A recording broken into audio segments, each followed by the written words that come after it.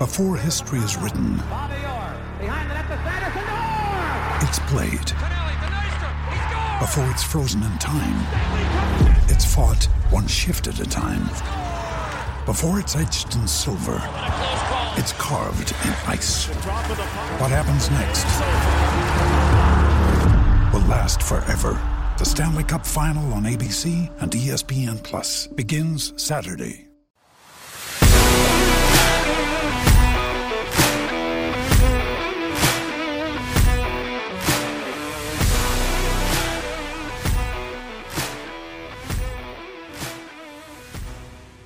Hello and welcome in once again to the QB11 show. I am Doug Scott, joined as always by QB11. Andrew, how are you today?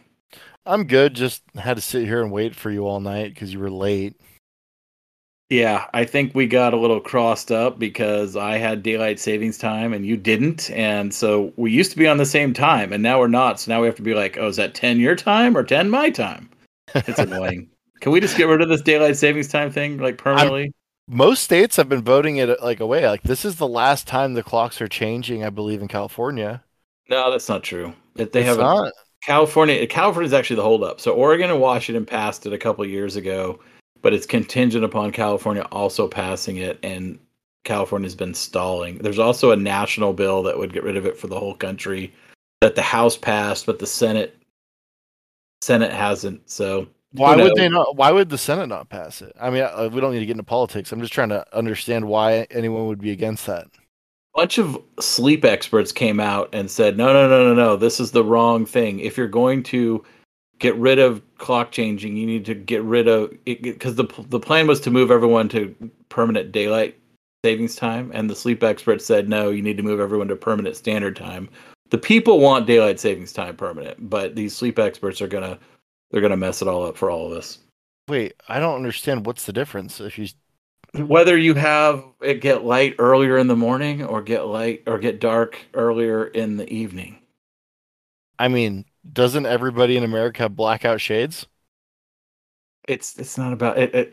But some people say it's about sleep quality. The sleep experts certainly do. There's other people that say think of the children who are getting on the bus in the dark at the bus stop, and I mean, I lived in Oregon for stuff around it. It's politics. I lived in Oregon for a very long time. Like, you get on the bus in the dark and you get off the bus in the dark during the winter in Oregon. Like, it just is what it is. Yeah, I agree. But I'd like to get rid of changing clocks. So I'm all for any plan that gets there. There's one I prefer more than the other, but I will take either. Absolutely. Yeah, I don't know. I moved down here and didn't even realize it until now, so that's good.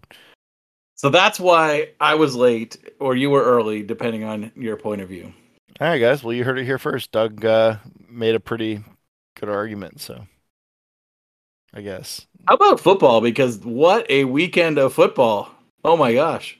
Yeah, our picks continue to absolutely flop, but, well, I digress. I've had multiple people angrily DM me that I lost some money this weekend. QB's picks are not betting advice, everyone, and certainly mine aren't. Although I did beat you this week.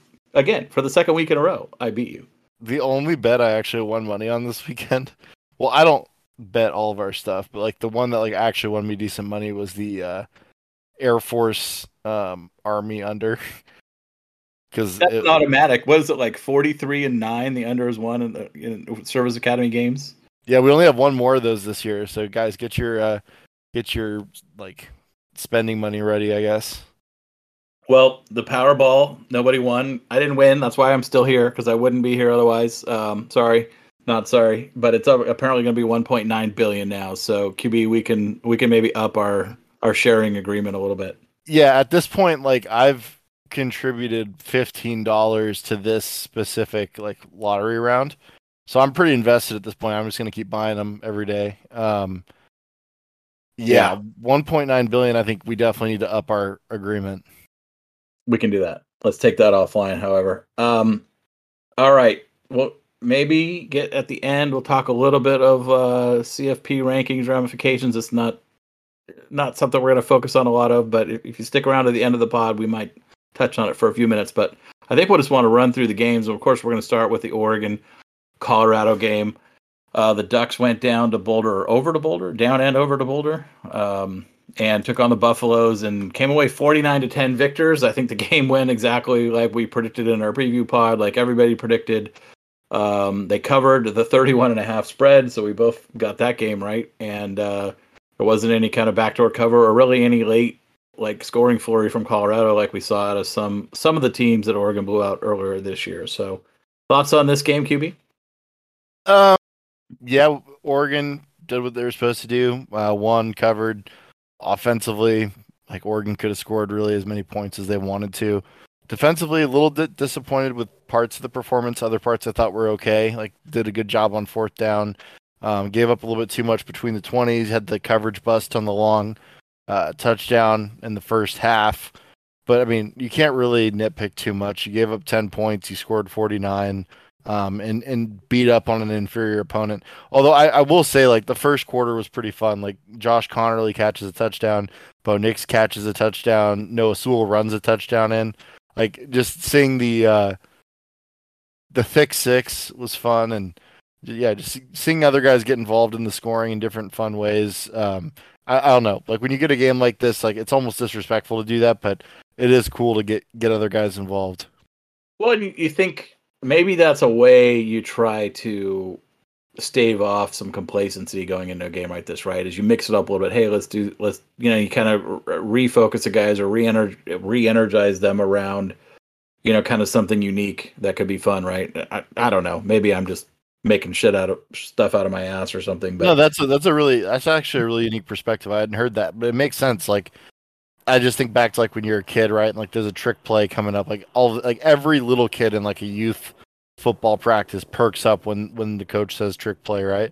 And like even as you become an adult, it's the same thing. So I'm sure that that is something that like to keep players engaged on a week where it'd be pretty easy to overlook the opponent. But overall, yeah, it was a good performance. Like there's a few guys that I think definitely deserve shout outs. Like Keon Ware-Hudson was absolutely phenomenal in this game, like his best game of his career. And it really comes on a season where he's quietly been very, very, very dependable all year. So I wanted to bring him up kind of early on in this. Yeah, we noticed him. I know you texted me during the game, shouted him out or tweeted about it, and I think we noticed him a little bit during the game as well. Obviously, Christian Gonzalez, 2 interceptions being the other one. One, he returned for a touchdown that kind of got robbed from him, but I think Bo Nix will take the ensuing touchdown for his Heisman campaign. And then the second one, he also got quite a bit of a long return on. So, returning back to Boulder, where he obviously played last couple years, and coming away with 2 interceptions had to have been a really sweet performance for him. Yeah, another guy I just want to bring up really quick in passing is Dante Thornton. Like it was his first game starting this season, and he looked good. He didn't have a ton of receptions in this game, just the 2, and one of them was for -8 because like poor Ty Thompson comes into the game and everything just breaks. But still, like blocking his butt off downfield on all occasions, being like a really dominant perimeter blocker, actually showing his speed on that Bucky Irving long run to get downfield and try to get out in front of a guy that was like 15 yards in front of him. To get a block that might be able to spring that into a touchdown play. Just like the way he's playing without the ball makes me want to see him get more opportunities at the ball. And frankly, like that'll happen over time. This just wasn't a game where the ball found its way to the receivers a ton. I mean, Ferguson had 3 catches, Monteveo had 2, Herbert had 1. But really, Hudson was the only receiver with more than 2 catches. So. I'm glad you mentioned that Thornton rushing down the field on that long run, because I saw it in real time and then I saw it again on the replay, and I just thought that was a really cool hustle play, and it didn't end up turning into a block, but I think he was smart though because if he throws that block, it's probably a block in the back that costs his team 15, and he smartly lets up. But really good hustle there, and I thought the one play maybe he could have been given an opportunity at was, the 4th down, Bo Nix flips it over his head, incompletion. He was running along the end line of the end zone on that play, on the same side of the field where Nix had rolled out to, and it kind of seemed, and I don't know if Nick saw him or not. I'm not criticizing Bo at all, but it's a play where with Thornton's length, maybe the play would have been for Nix to just throw it up high in the back corner of the end zone, and then it's like Dante either goes up and gets it or it sails out, out of the back of the end zone, and that might have been an opportunity that he could have come down with, but it wasn't to be, unfortunately. But he did have a really nice screen and run earlier in the game that went for, I think, 25 yards. Yeah, 25-yard catch, and frankly, like his effort to only lose 8 yards. Well, I mean, he could have lost 2, but he broke a lot of tackles trying to create something out of nothing on his second catch on the screen that was tipped by Thompson. So overall, like strong performance from everybody. No one really from the receiving room stands out independently, just because it was just the ball got spread around so much. There was 7 different pass catchers with a 20-yard play or more, so that's a good sign.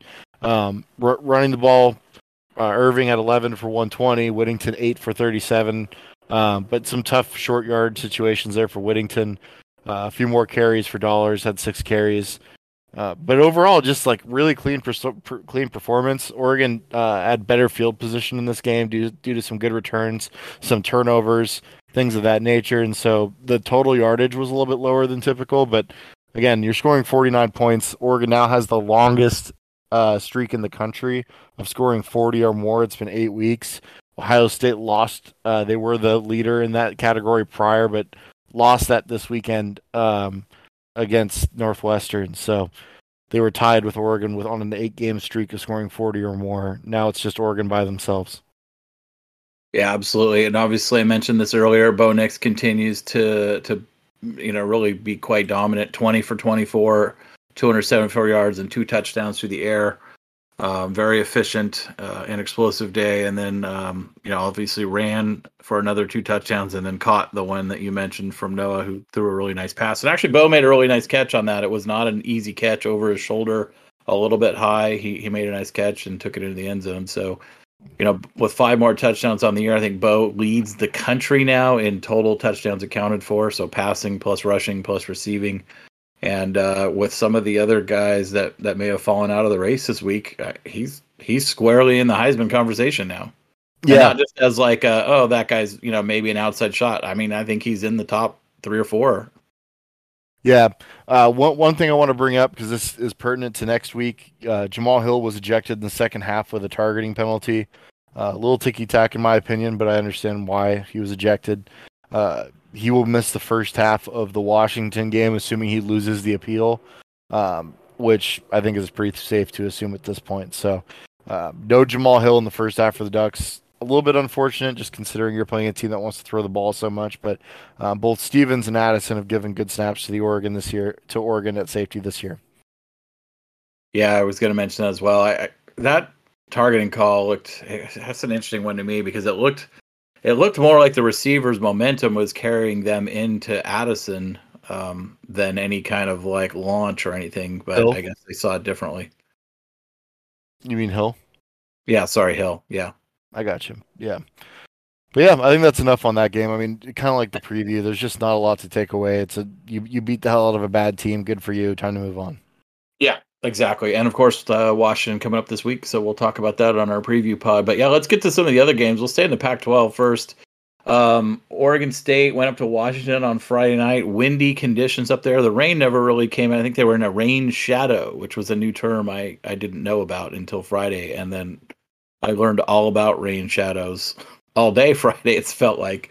But they did have a lot of wind. Washington pulled off the 24-21 victory up in Seattle against the Beavers, knocked the Beavers out of the rankings, and of course they inserted themselves into the coaches and AP poll rankings, and we'll see on Tuesday where they land, if at all, in the CFP rankings. But this was, as I said all week, this was a really intriguing game. I was looking forward to watching, and it did and didn't disappoint at the same time. I didn't think it was a very well-played football game, but it was an intriguing game and an interesting, and close matchup to watch all throughout.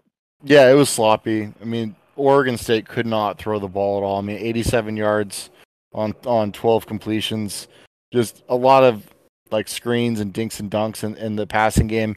Smith schemed up a couple opportunities downfield, which Gulbranson just completely airmailed.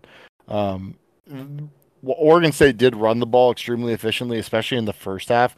In fact, like if I was to like talk about this game like a little bit deeper, I would say that Jonathan Smith at points in this game like thoroughly outsmarted himself and outcoached himself because they were kind of getting whatever they wanted in the run game and on early downs and staying ahead of the chains. And really, the only time that they found themselves behind the chains is when they tried to throw the ball. And so coming into this game, Oregon State had one of the highest run to pass ratios in the country, 73%. And they really, I don't know, it felt like they got away what had gotten them to that point from a success standpoint, and kind of abandoned the run at times and situations where they didn't need to. And then I also feel like they got cute in the red zone at times. Like they had 2 shots in the red zone, aside from their first touchdown that resulted in 0 points in the first half. And they tend to go to this like wildcat, or with, I guess you call it the wild jack, where they bring Jack Coletto in place of the quarterback, and they just try to like hammer you. And it's like it really telegraphs what they're going to do. They're a lot more effective when they just run their offense in those situations. And so, I don't know. I just felt like Oregon State really could have won this game. They could have separated early, but they just situationally lost, which is a credit to both Washington and just disappointing if you're an Oregon State fan.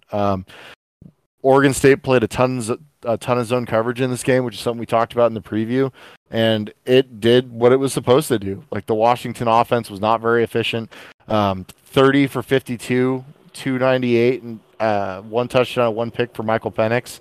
Playing that zone coverage, like he just gets impatient. Like he dinks and dunks for the most part, but he tries to push the ball downfield, and you're just putting them in a lot of situations where they have to convert long third downs or even fourth downs, and they were able to do so on a drive late in the second quarter.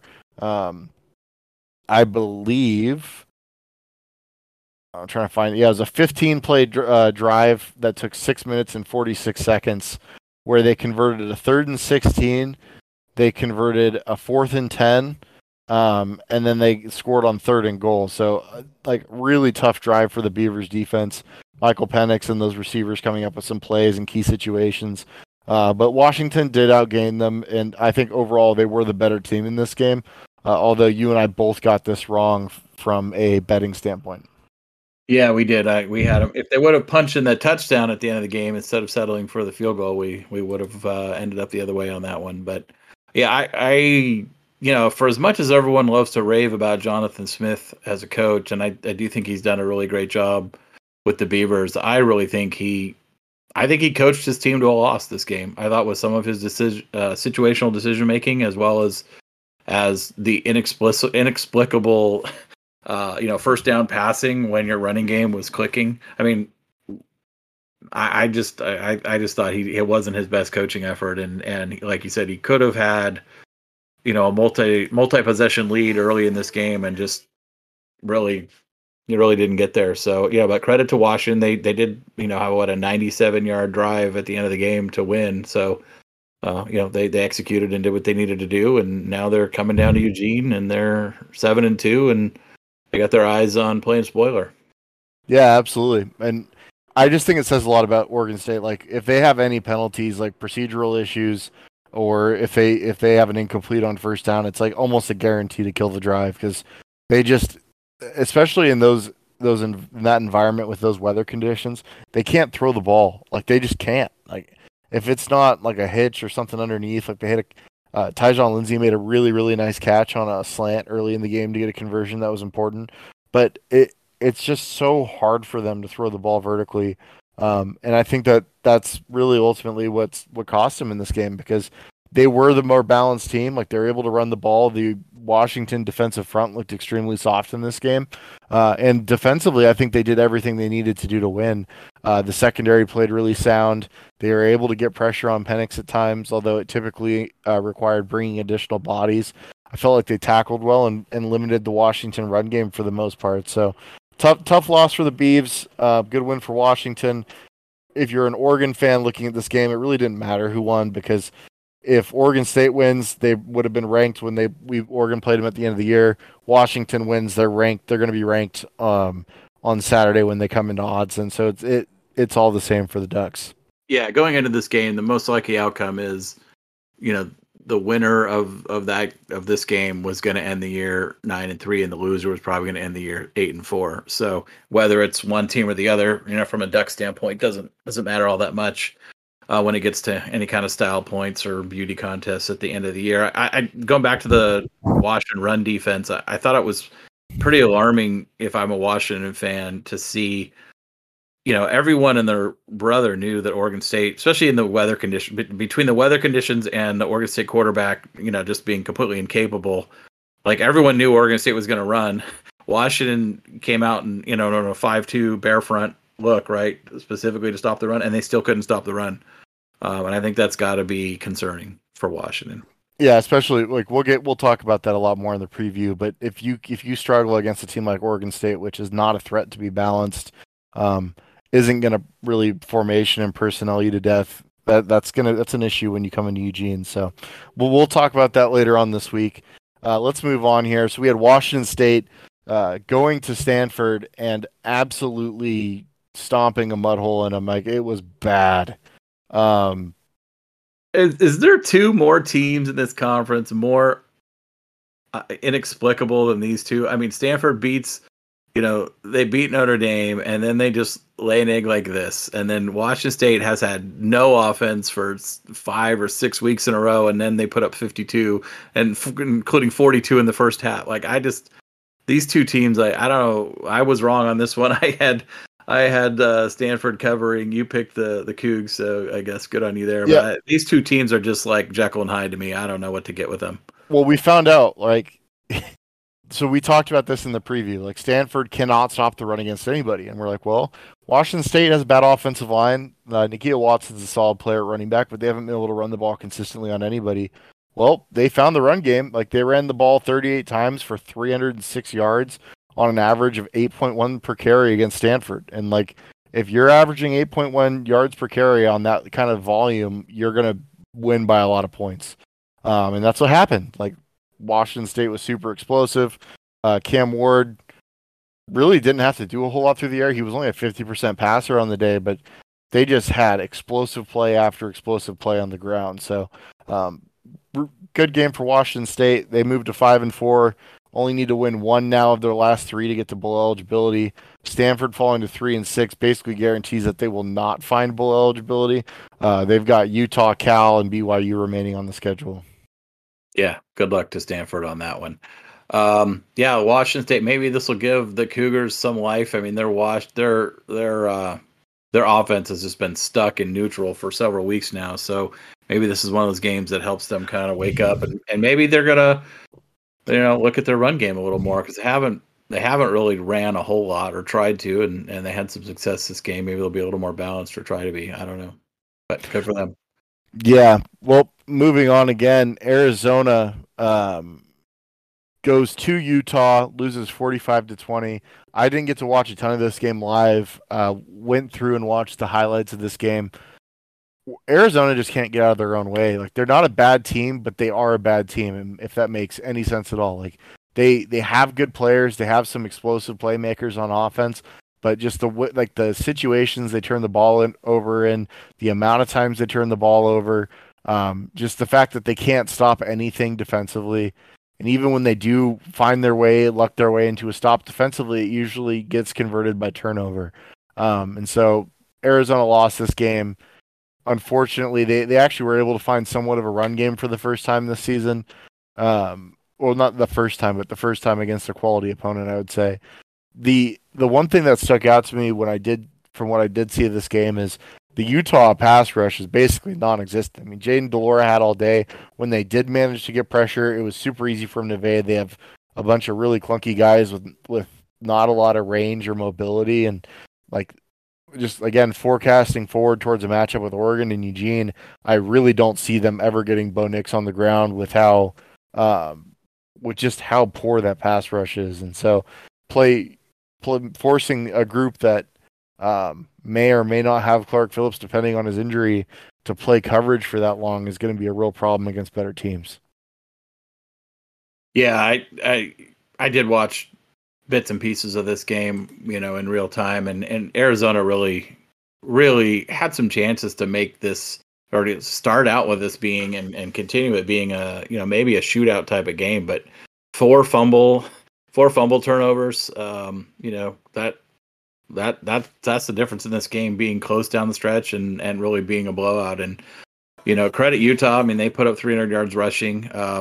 Arizona, I thought, did a decent job against Utah's passing game. I mean, they were, Utah didn't need to pass, but when they did, they weren't super efficient. 50%, only 6 yards an attempt for Rising. So, but yeah, just as you said, Arizona just can't get out of their own way. And Utah, they're a different team at home than on the road, I think, and they showed it once again. They just dominated this game at home. Their offense is definitely the strength of their team.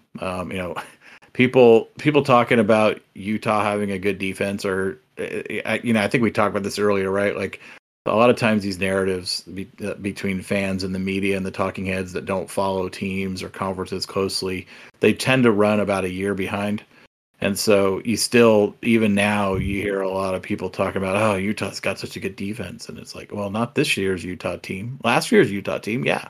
Yeah. But the 2022 version has not had a good defense all year. This isn't new.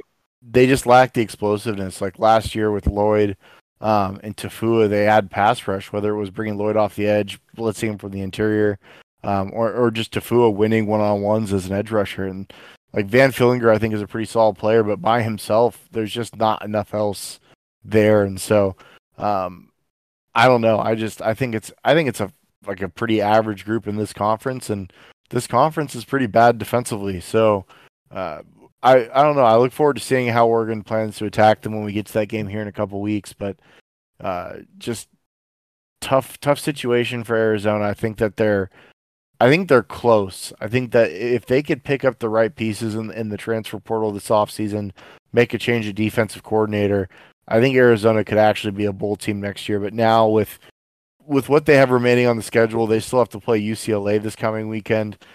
I don't see them winning that game, and they have to win out to get to bowl eligibility. So, probably going to fall just short. But if they get to 5, like, I think it comes down to their season is a success if they beat Arizona State, right?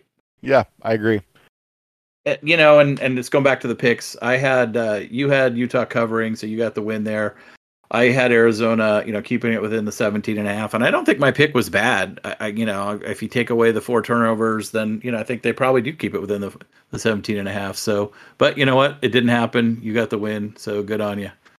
Yeah. Let's go over to Cal and USC now. A late night. There was 2 Pac-12 After Dark games at the same time, which doesn't usually happen, and they amazingly, or funny enough, both featured the LA schools. So, Cal at USC.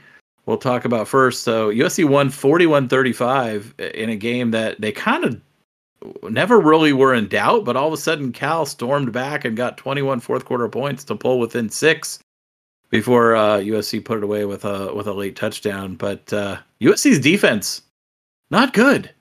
It never was good. They it's crazy. Like, they don't sustain that crazy turnover margin, and now they're giving up a bunch of points. Cal had 469 yards. Cal's offense had 469 yards, including 406 through the air. Yeah, I mean, I will say that, like, Jeremiah Hunter, Michael Sertivant, Michael Sertivant, like, those are pretty quality receivers, honestly. Like, I don't think that there's a playmaker problem on the outside for Cal.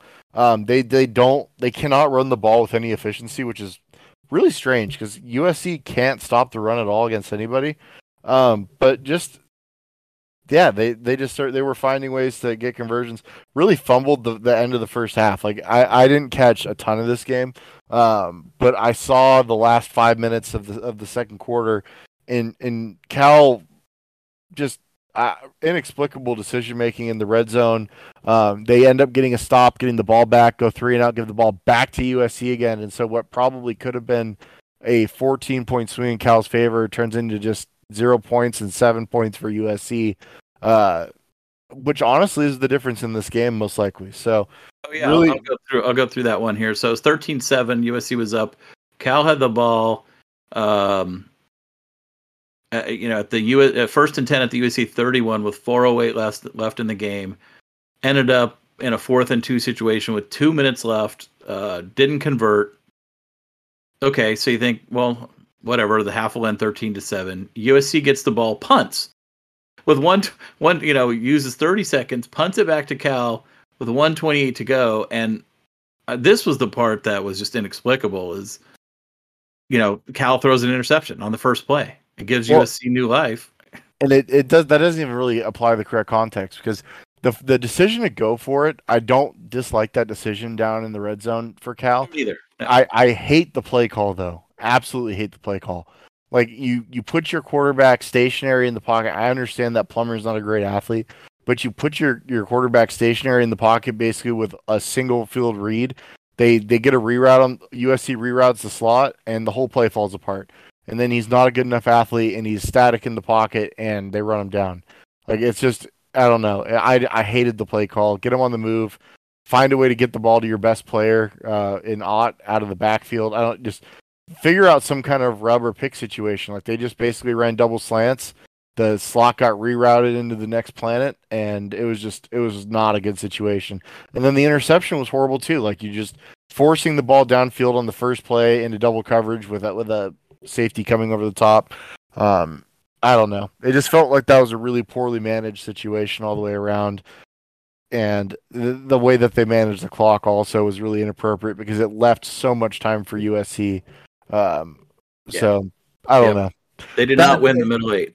Cal's a bad football team. USC continues to let all kinds of bad football teams hang in games with them late, and they just keep messing with them. And like, I don't know that there's enough games left for USC to actually lose one of these, but they're very, very, very fortunate that they haven't lost one of these games to one of these teams like Arizona or Arizona State or Cal that really they have no business playing with, or Oregon State even on the road, right? Like, I mean, you go through the season. You starts with the Stanford game in week 2. They let them hang around. Oregon State in week 4, then Arizona State, then Washington State hung around for a long time. Obviously, they then lost to Utah, then Arizona State and Cal the last 2 weeks. Again, 1-score games. All of these 1-score games. And you're right, they got Colorado. I don't think that's going to be a problem. And then they got, of course, the showdown with UCLA. But now this game 12 against Notre Dame all of a sudden looks a lot more interesting than it did a few weeks ago. Yeah, and like on the Cal side of things, Cal is now 0-8 in 1-score games the last 2 seasons. Like, again, it just feels to me like they're playing to not lose by a lot versus win the game, in some of their game management decisions and situational stuff. So I don't know. I think I'm going to start picking Cal to cover in these games, but I just. Well, I did pick Cal to cover in this game, and I got the win on that one. Yeah, I mean, USC shows glimpses of brilliance. Like, they can be really explosive offensively. I understand that they're down both Mario Williams and Jordan Addison, and that's a problem, right? That's like your 2 most explosive players on the outside. But it's just like there's no sustained commitment to running the ball, despite the fact that Travis Dye and the offensive line have probably actually been the best part of the offense all year.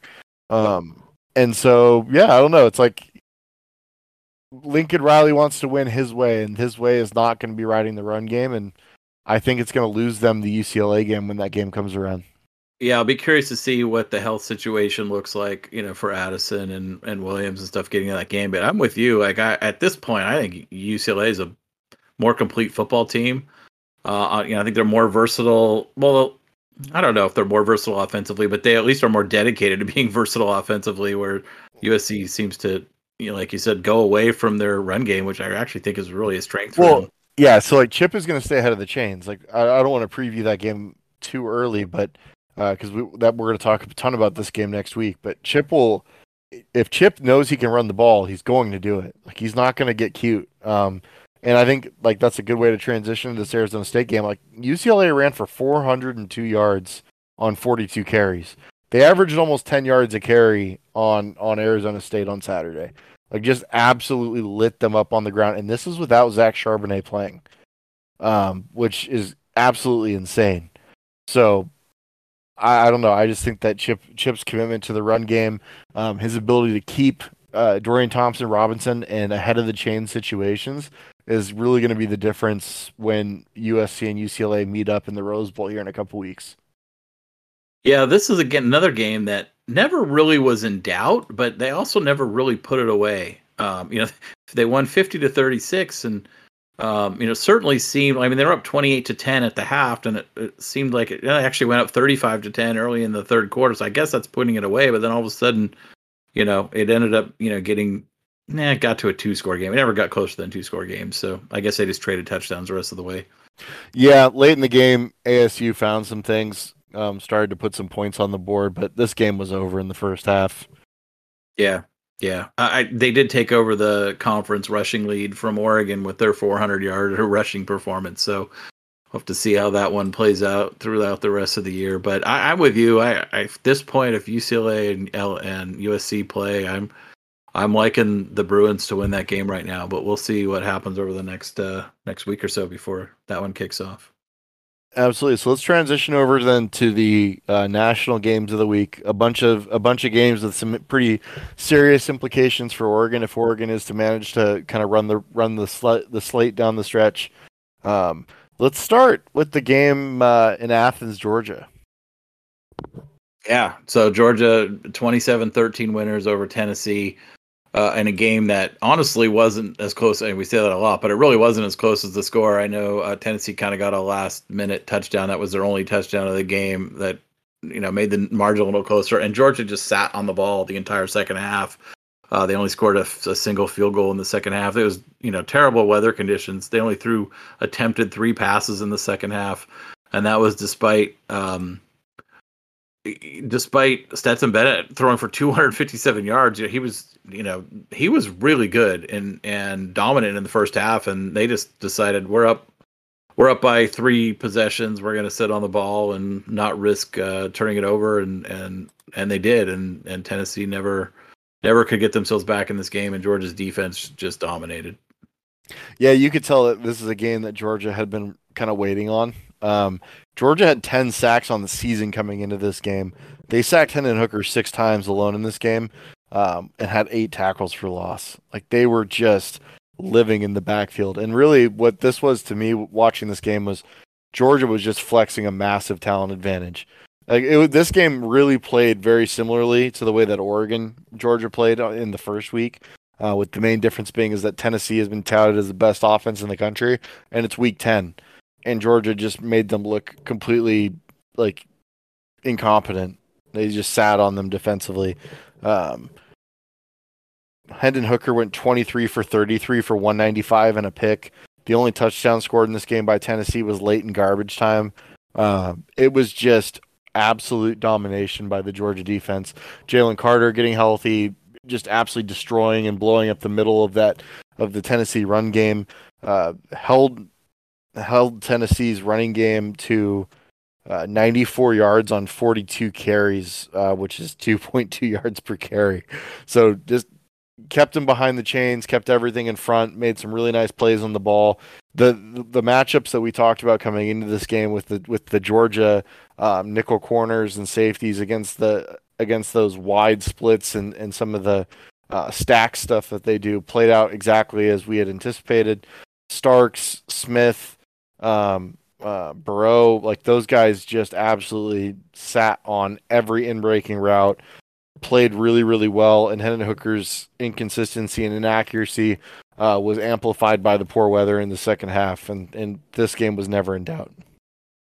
No, it was a beatdown from early on throughout the end of the game, and I think if this is not a weather condition game, I mean Georgia probably gets to 40, pretty easily. Well, let me take an L real quick. So I was really confident that Wake would beat NC State. I know that this is one that some of you guys followed me on and lost some money, and I really apologize. I'm not paying you back for it. So, yeah, if you follow me and you lose, that's on you. I lost money as well, so we could all sulk together. Wake Forest lost 30-21 to NC State. NC State started a true freshman quarterback for the first time since Phillip Rivers. And MJ Morris played pretty well, like 18 for 28, 210, and 3 touchdowns. This game, like a lot of games nationally, had some pretty poor weather, a lot of really crazy gusts of wind.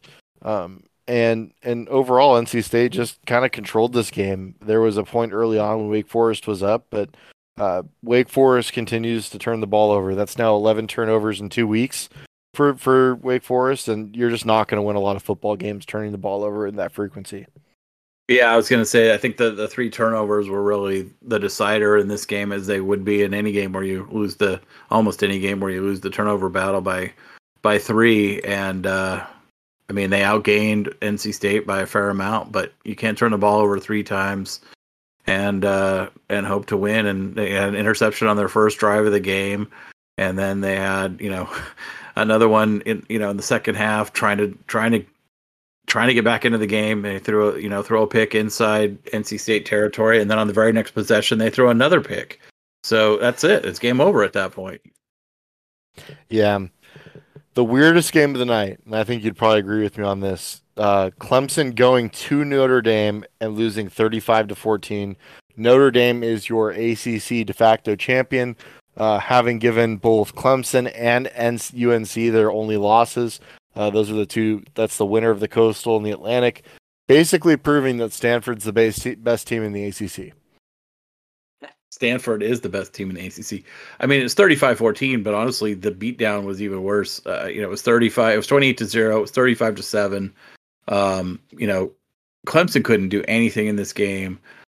Notre Dame found offense, which they haven't, really been very good at this year. They found a run game. They still cannot throw the ball. Yeah, they only threw for 85 yards, but they were able to run all over Clemson, and they were dedicated to it, rushing the ball 47 times for 263 yards. And Clemson, their quarterback, I mean, Clemson has a lot of problems, I think, particularly on offense, but their quarterback situation isn't helping them. DJ was not playing, his best game. They pull him only to see the backup quarterback, Klubnik, throw a pick on his first throw. Then they put DJ back in, and then he throws a pick 6. So now you have a quarterback controversy with 2 quarterbacks who are probably both feeling very unconfident right now, which is not okay. I've got thoughts. So first things first, this game got started. It was funky. Blocked punt, returned for a touchdown by Notre Dame. There was also the pick 6 you just referenced. So there's only 21 points scored by the Notre Dame offense. So from a matchup standpoint, we talked about there's a ton of talent on this Clemson defensive front. If there's anything that we know we could trust, it's that. They got freaking destroyed. They got bullied. They were getting pushed around all over the place. This Notre Dame offensive line is really coming of age and playing well. They had 2 backs get over 100 yards in this game. Drew Pine was still bad.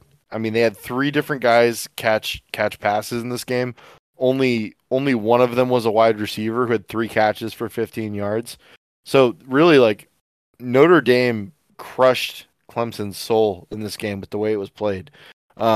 As much as DJ is catching a lot of heat for this on the Clemson side, I think that there's much larger structural issues than just DJ.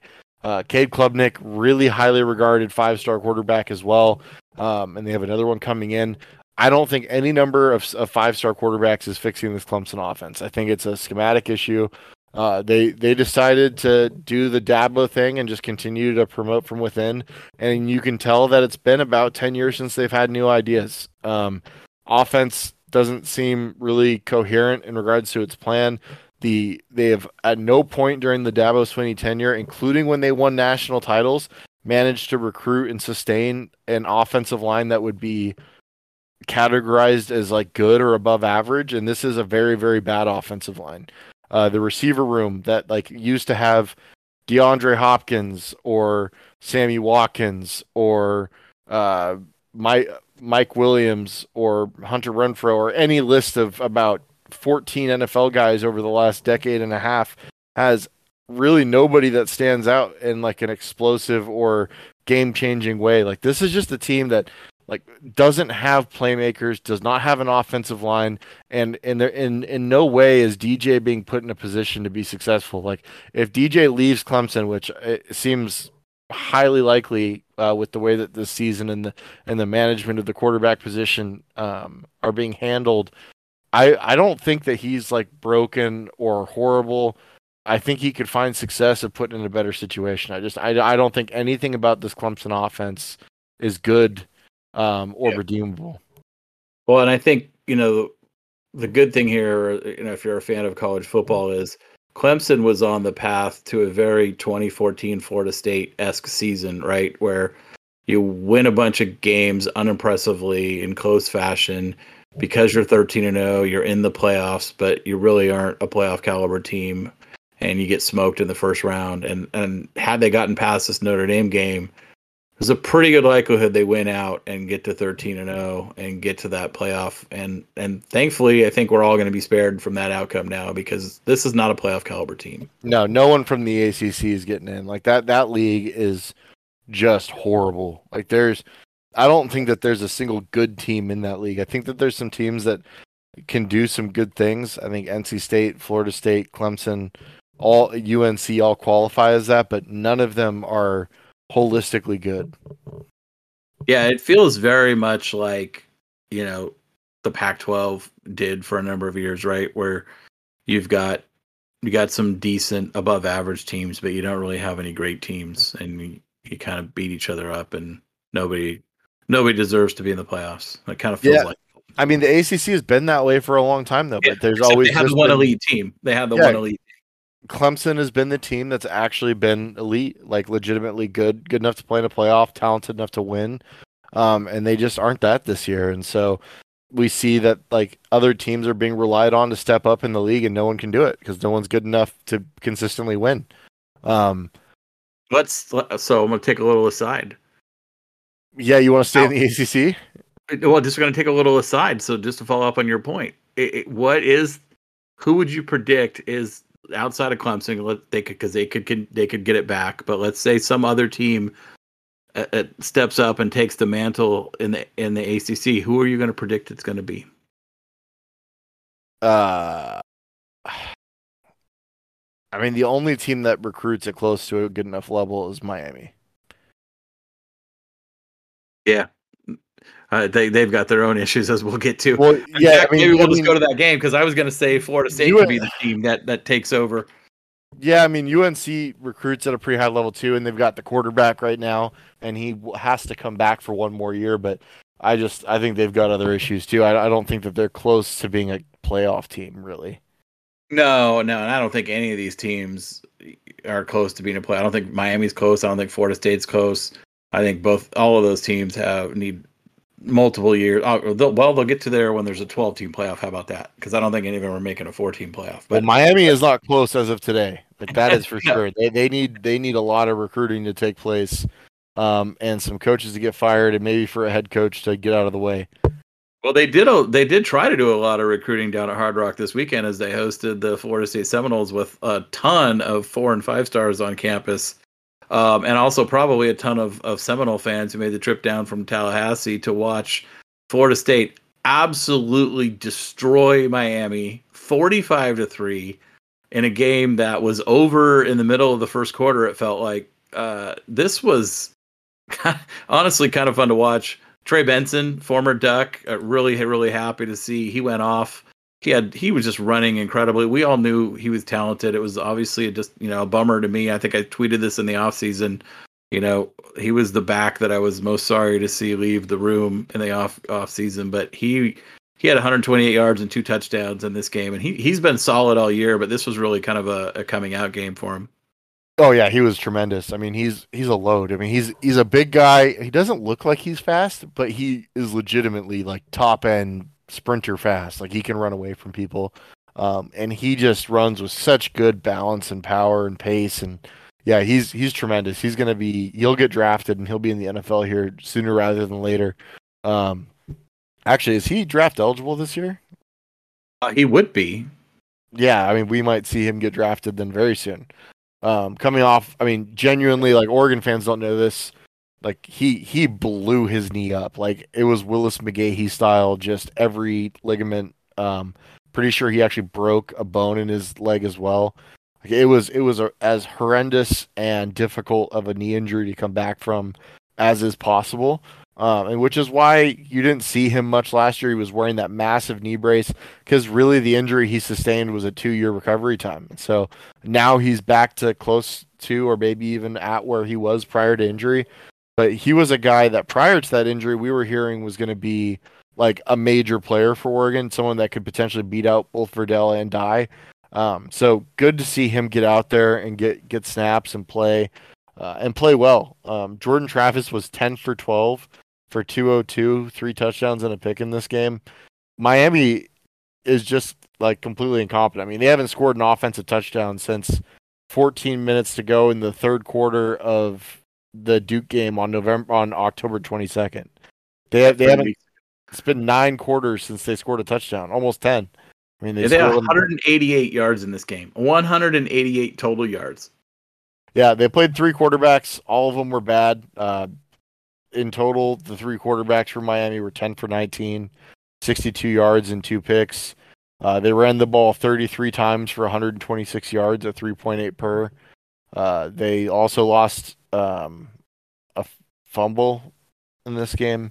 They were genuinely bad, and they quit. It was like Oregon against Utah level bad. Like they just flat out folded in the second half. Actually, they were folding in the second quarter. I don't know. I don't know what they were expecting bringing in all the recruits for this game. The stadium was empty by mid-second quarter. They brought in all their top targets in 23 and 24 for it, and Florida State thoroughly pants them. Yeah, I don't know. I don't know what to make of their off. I mean, obviously, they need talent, but they also have a lot of talent. I mean, on paper, and Tyler Van Dyke, was playing really well at the end of last year, and now he's just a complete mess. Well, he's hurt. I know he's been hurt. Yeah, he's actually hurt. You could tell. He hurt his arm on a throwaway. It's just there was a lot of expectations for this team. This team is certainly worse than 2021 Miami. I don't know that there's any arguing with that. I mean, Rhett Lashley is now at SMU, and their quarterback set a record throwing 9 touchdowns and running a touchdown in the same game. So yeah, I don't know about all their internal structural problems, but I mean, offensively, they have to have more talent than they're putting on, out there from a result standpoint. Well, and you have sports medicine people tweeting out and clowning on Coach Feld and his staff. It's just, I don't know. There's a lot of really ugly parts to this from an outwards appearance standpoint. I don't know if this is another situation where Oregon just got lucky, but we seem to be in a much healthier position now, for sure. Yeah, so that's a game where we both picked Florida State. We both got that one right as well. Yeah. And by the way, I had Notre Dame, you had Clemson on the other game, so I think we got one left here, or two more here to talk about. You want to hear something disgusting? Is that Georgia Tech is a 1.5 point favorite next week? Oh my God! At Miami or hosting Miami? Hosting Miami. Wow! And Georgia Tech what's their record? 4 and both these teams are 4 and 5. 4 and 5. Yeah. So Miami needs to win 2 out of their last 3 to get bowl eligible. Yeah, and they have to play Clemson and Pitt still. Yeah, it's going to be a tough haul. And if they lose to Georgia Tech, then lights out. It's over. Well, if they don't score a touchdown against Georgia Tech, they might not score another touchdown for the rest of the year. Because Clemson, despite the problems that they have, is way, way, way better than this Miami offense. And Pitt, I don't really know how Miami's going to block the Pittsburgh front. So we shall see. Let's move to the Big 12. Texas went to Kansas State. We both had the Wildcats on this one, and we both lost because Texas won by 7, 34-27 on the road. Now they're going to be hosting TCU next week in a game we will definitely be talking about on the preview show. But in this one, Texas ran away with an early big lead in this game, but let Kansas State back in it, and it ended up being a pretty close thing down the stretch. The only reason this game was close was there was 2 fumbles by Texas on consecutive drives late in this game. Otherwise, not consecutive drives, but there was 2 fumbles in this game that allowed them the opportunity to stay within reach. Texas was moving the ball pretty much at will, running the ball. They were balanced.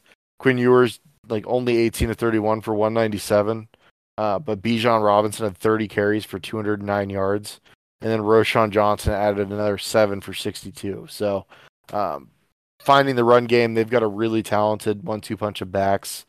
The Texas defense is getting better. I think Texas is going to beat TCU this week. I mean, a lot of the betting models and advanced statistical models have Texas still as like a top 5, top 7 team in the country, and they'll be favored against TCU, I'm sure. I mean, they're certainly the best 6-3 team in the country. I mean, they might be the best 6-3 team in many seasons. They're a better team than their record for sure. I mean, they 2 of their 3 losses, they lost by 1 to Alabama in a game where they lost Quinn Ewers in the first half, and Hudson Card was playing with a flat tire. And then they lost without Quinn Ewers to Tech in overtime in a game where they had a 14-point lead. So yeah, like this, Texas really struggles in second half of games right now, which is why I still think that there's probably one more loss on this schedule. But I don't think it's one to TCU, because I think at home with an undefeated team that's been kind of skating by, I think that they're going to catch them. Yeah, and I think it's also a situation where they control their own destiny to get into the Big 12 title game if they win this TCU game. It'll probably be a rematch between Texas and TCU in that title game. But if they lose this, they're going to be in trouble trying to get there. So I see them really being focused and ready and wanting to win this game. And I think TCU is kind of similar to Clemson, not in a lot of ways, but in the way that they've kind of been flirting with losses a lot this season and have managed to pull out a lot of come from behind victories. I mean, they beat SMU by 8. They, beat Kansas by a touchdown. They beat Oklahoma State by 3. They beat Kansas State by 10, West Virginia by 10, Tech by 10. I mean, in all of those games where they were trailing or tied in many of those games into the fourth quarter. So they've kind of been flirting with losses, and I think they're going to finally catch one. But we'll talk about that on Thursday. Yeah, absolutely. I agree. I also agree with the betting models in regards to Texas. Like, there's just a lot of quality there. Like, they've got probably arguably the best running back in the country. They've got a really talented young quarterback who, he's had some tough games on the road, especially in bad weather. But Xavier Worthy at receivers, a super dynamic player. Jatavian Sanders at tight end is going to be a very high draft pick from an NFL standpoint. There's just a lot of good pieces, and I think that it's pretty undebatable at this point that Steve Sarkisian is a legitimately excellent play caller. So, and the defense is coming into form, and they've improved the talent there as well. I think, assuming that Texas is able to hold it all together and continue to recruit at a high level, which with the NIL money that's rolling into Austin, Texas, I would assume will be the case. I think Texas is going to be a legitimate national title threat in the next couple of years. Yeah, definitely. I think that leaves us with one more game here. Alabama at LSU. Very good game. I watched all of this one, I think, or at least toward the end. LSU pulls the upset 32-31 at home over Alabama, dropping the Tide to 7-2, probably knocking them out of the playoff picture for the rest of the season. Also probably knocking them out of the SEC title game. I think LSU essentially has a 2-game lead now on the Tide for that West Division crown, or one and a tiebreaker. So they would need to lose twice in order for Alabama to somehow sneak back in. So, did you catch any of this one? Yeah, I watched almost all of this game.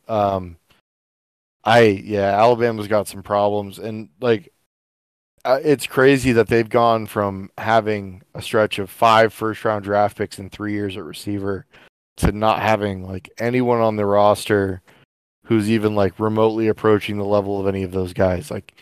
The best receiver I think right now is probably, other than Jahmyr Gibbs, the running back, is probably Ja'Cory Brooks, and he wouldn't sniff the rotation on any of the last 4 Alabama teams. So problems at receiver. I'm not a huge Bill O'Brien guy. I think this is probably the worst Alabama offensive line that they've had, and Lord knows how long. I mean, they've had a run of just ridiculous offensive lines, and they struggle to stop the run. LSU was able to run the ball in this game, 185 yards on the ground, Half of that by the quarterback. Yeah, 5.4 per carry. But like Alabama outgained LSU by almost a whole full 100 yards. Was far. I think. Well, I just think Bryce. I think the world of Bryce Young. I don't think this is a Bryce Young problem. No. But yeah, I mean, Jaden Daniels' ability to extend plays, and LSU's best offensive play is the Jaden Daniels scramble.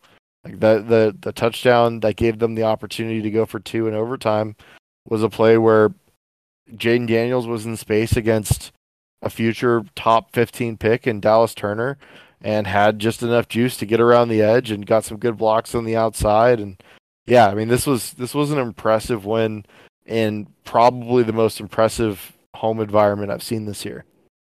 This is the best Jaden Daniels has played since his freshman year in 2019, the year when they knocked off the Ducks down there in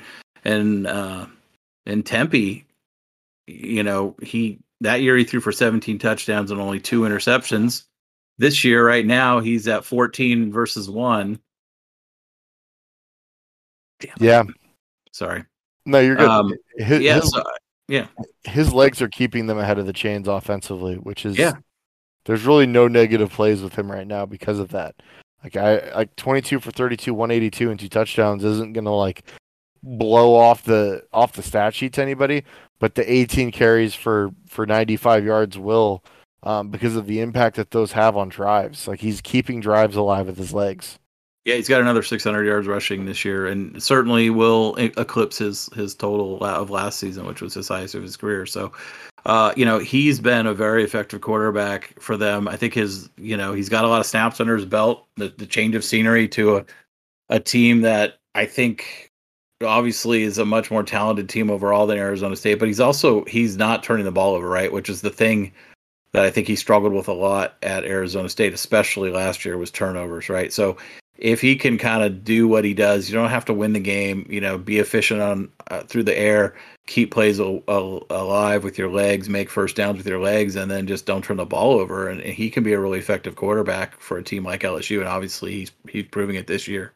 Yeah, 2 players on the LSU defense that, if you watch them again going forward, B.J. Ojulari, the edge player, number 18, little brother of an Ojulari that played for he's a teammate of Kayvon Thibodeau's right now in New York, but he played for Coach Lanning at Georgia. Absolute monster, super high motor, incredible athlete, great pass rusher off the edge, but just the way he impacts the game.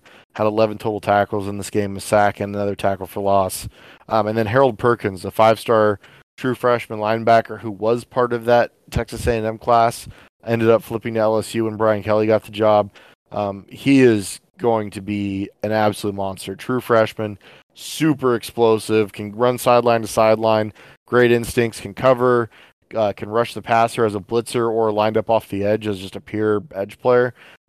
Really a pretty special talent there. So a lot of dudes on this LSU team. There was no shortage of talent, and Brian Kelly did a really good job. I mean, the coaching job that's been done here, really, you have to tip a cap, because that offensive line is very patchwork. They're starting 2 true freshmen and a bunch of transfers. They struggled all year. They're getting better. The left tackle's a true freshman who I think is pretty clearly going to be a high draft pick when his time comes.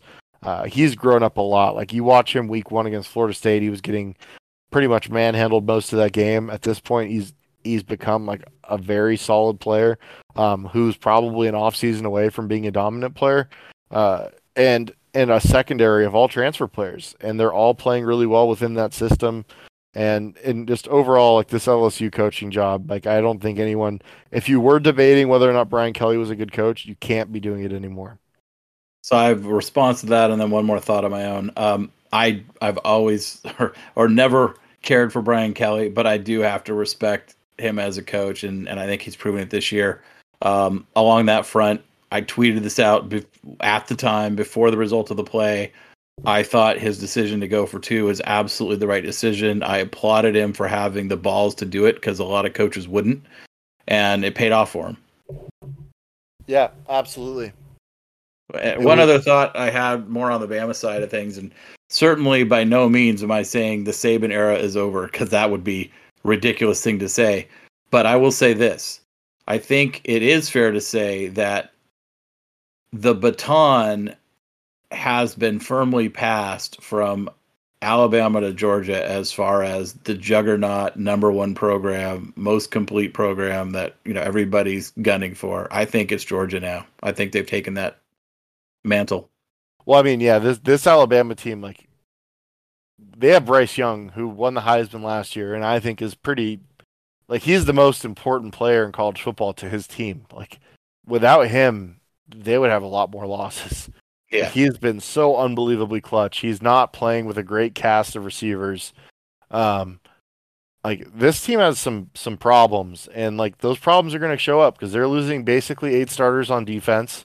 And they're going to lose their quarterback, their running back, and their 2 best offensive linemen this offseason. And they're bringing in an absolutely absurd class like they always do.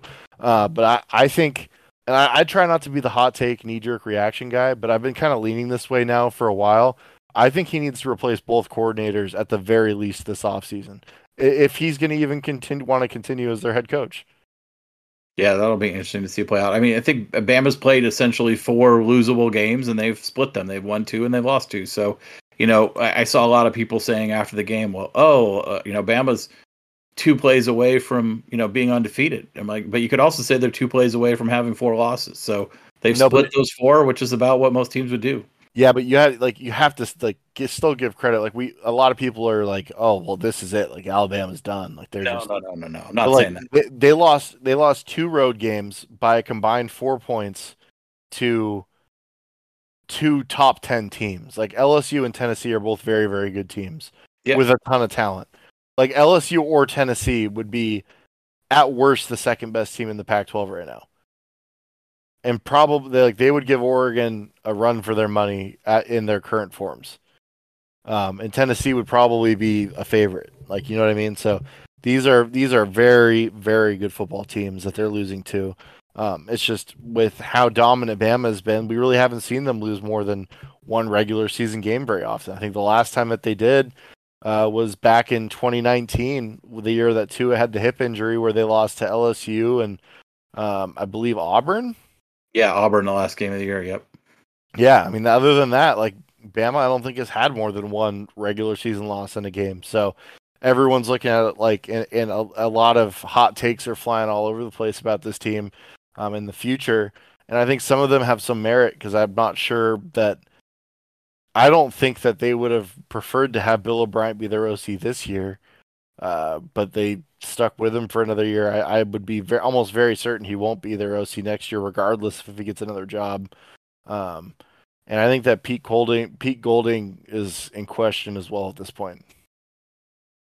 All right, I think we will do our power rankings next, and I think we'll delay any talk about playoff stuff to our preview pod. I think we'll have some time there to talk about it, and then the CFP rankings will be out as well, so that might be a better time to talk about it anyway. So why don't we get to our power rankings and then call it a night, QB?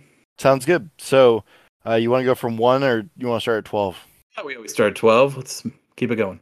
Okay, so yeah, I got Colorado and Stanford as the bottom 2. 2 worst teams in the conference, I think, by a pretty wide margin, followed by the 2 Arizona schools. I currently have Arizona at 9, Arizona State at 10. How does your bottom 4 look?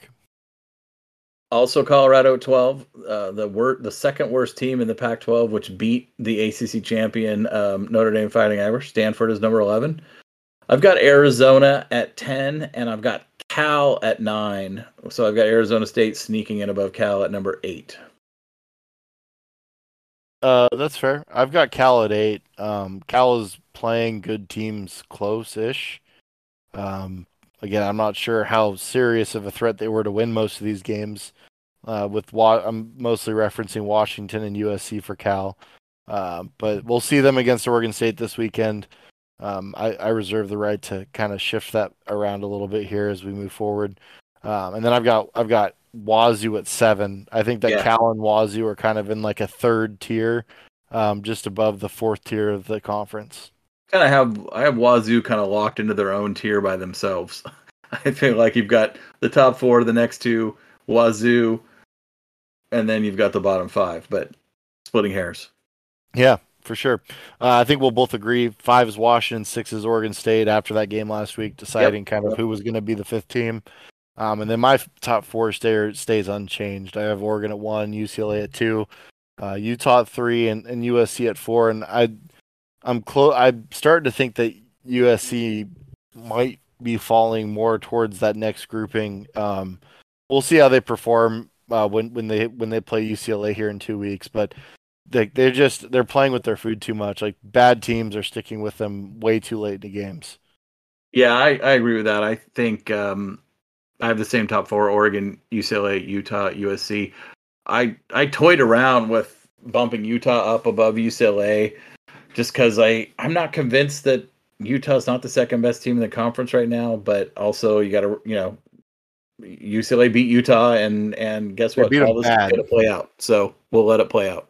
They beat them bad. Utah still can't really stop the run, and UCLA runs the ball really, really well. So I think the other big takeaway I have, and it's going to sound like a homer take, but whatever. I feel like Oregon is distancing itself a little bit from the other 3. Kind of. I don't know. I don't trust the defense still. Fair. I think I don't think it's bad. It's not. It's definitely not good. It's pretty average. But I do think that the Oregon offense is the best in the conference, and I think that might be the unit that's separated. Yeah. It just, man, it feels like they just can't. Right now, it feels like they can't do anything wrong on offense practically. But yeah, the defense, I mean, Colorado had a better than 50% third down conversion rate, which is not a good sign. We'll be interested to see how Oregon attacks the Huskies passing attack with Michael Penix and Rome and Dunze and McMillan and Polk and those guys this week. So it'll be an interesting test for that defensive unit for sure. Yep, absolutely. Well, I think this is a good place to stop. So I just want to thank everybody who's been listening. We appreciate all the reviews that have been coming in. Make sure to subscribe to the podcast wherever you listen to your podcasts. Follow the podcast on Twitter at QB11 Show. Follow Doug at Douglas TS. Follow myself at QB11SD. We will talk to you guys. We're going to be having 2 more episodes come out this week. We're going to have our quarterly review. So another 3 games down. We'll talk with Hifliday this week. And then we'll also have our preview ahead of the rivalry game with Washington on Saturday.